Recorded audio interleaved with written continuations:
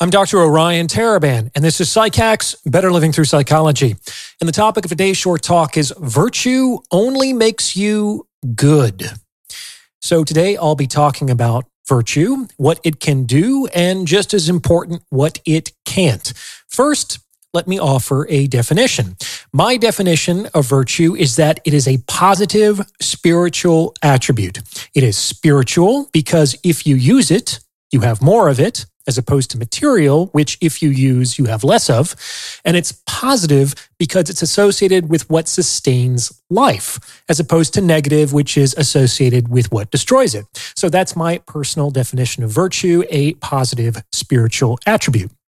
Now, a lot of people start out on the path of virtue when they're young, but most end up diverted from that path by the time they hit middle age. They may even grow suspicious or cynical of virtue over time, potentially considering it to be a naive pursuit for those who don't yet understand the way the world really works. Why is this transformation so common? I think that there are a number of factors in play. In the first place, almost everyone has to learn the hard way that things are not always what they seem to be, and that evil or sin typically does not have a grotesque visage and a threatening glare. Rather, these things are usually obscured beneath a cloak of light that allows them some measure of protection to continue to exist in the world. People who never fully recover from this deception often come to doubt the utility, if not the very existence, of goodness or virtue. However, there's another possible explanation that I want to focus on today, namely that this tendency towards cynicism is due to a misunderstanding about the nature of virtue and about what virtue can provide. And I think that if this misunderstanding were dispelled, more people might persist on the path of virtue longer, which is actually a very good thing.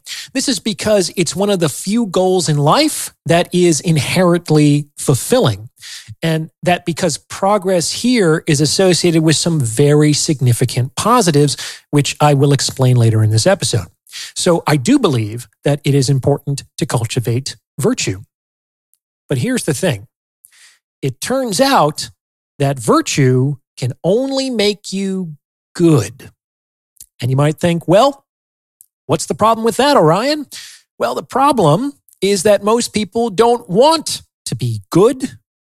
Most people want to be liked, or to be rich, or to be successful, or to be beautiful, or to be funny, or to be famous, or to be strong, etc. And they inappropriately expect that being good will get them these other things. Just like in the fairy tale, the good guy wins. So they think that being good will help them achieve romantic success, or become rich and prosperous, or even earn them protection from adversity through some sort of divine intervention. And for better or for worse, none of these things are true. Like, good people often don't get the girl, and good people's businesses fail, and good people get cancer. Like, being virtuous doesn't get you anything outside of itself, which is one of the underappreciated meanings in the adage, virtue is its own reward. It's like, yeah, because you don't get anything else from it, you dum-dum. And eventually, what happens is that people reach some degree of awareness with respect to the limits of virtue.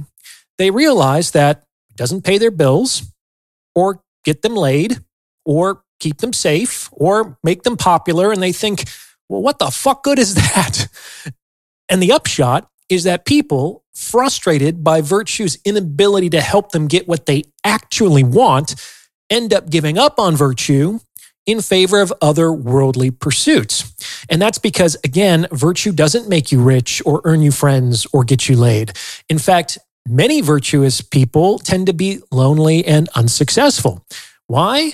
Because a lot of people dislike good people. The very existence of good people makes them feel bad about themselves, which is often why good people are shunned and persecuted. And this, of course, can cause good people over time to succumb to bitterness and resentment over others' unfair treatment of them.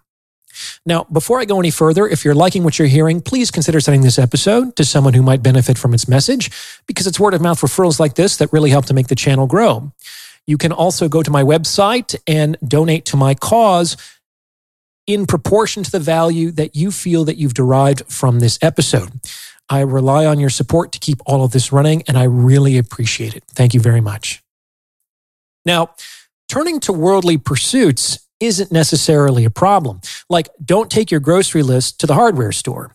If you want to get laid, don't learn virtue, learn game. If you want to make money, don't learn virtue, learn a valuable skill, etc. The problem here is not with virtue itself, but in expecting more from virtue than it can possibly deliver.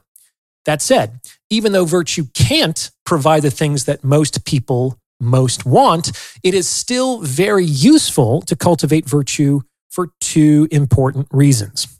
In the first place, virtue is important to cultivate because even though it can't reliably get you worldly goods, it can help you to keep them.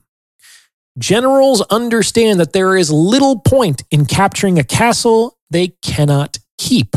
Like, why go through the risk and expense of securing a positive if you cannot retain it long enough to provide you benefit? The same is true of the good things in life.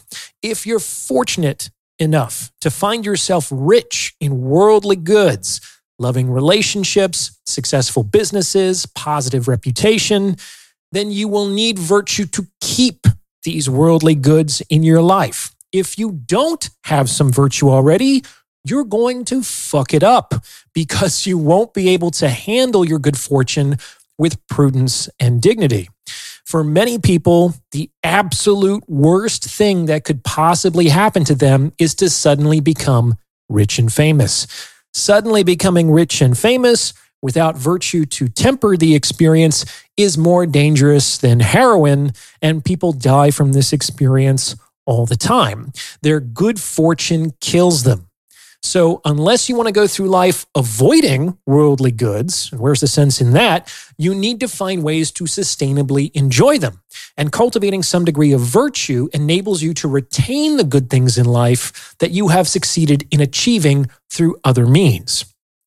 And in the second place, virtue is important to cultivate because even though it can't guarantee a positive outcome, it can help you overcome the inevitable negative outcomes that you will experience in life. For example, when we have some measure of, say, patience, we don't have to work so hard to avoid being inconvenienced because we have the means of neutralizing the negative consequences of that inconvenience, namely patience. Or when we have some measure of, say, compassion, we don't have to work so hard to avoid being judged because we have the means of neutralizing the negative consequences of that judgment, namely compassion. The great thing about cultivating virtue is that those who have it no longer need to hope and pray for an easy life because they've since developed the means of dealing with whatever life is subject to throwing at them. And this might not make them rich or popular or attractive, but it might make them indestructible from fortune's good and bad. What do you think? Does this fit with your own experience? Let me know in the comments below. And if you've gotten this far, you might as well like this episode and subscribe to this channel. You may also consider becoming a channel member with perks like the priority review of comments or booking a paid consultation. As always, thank you for listening.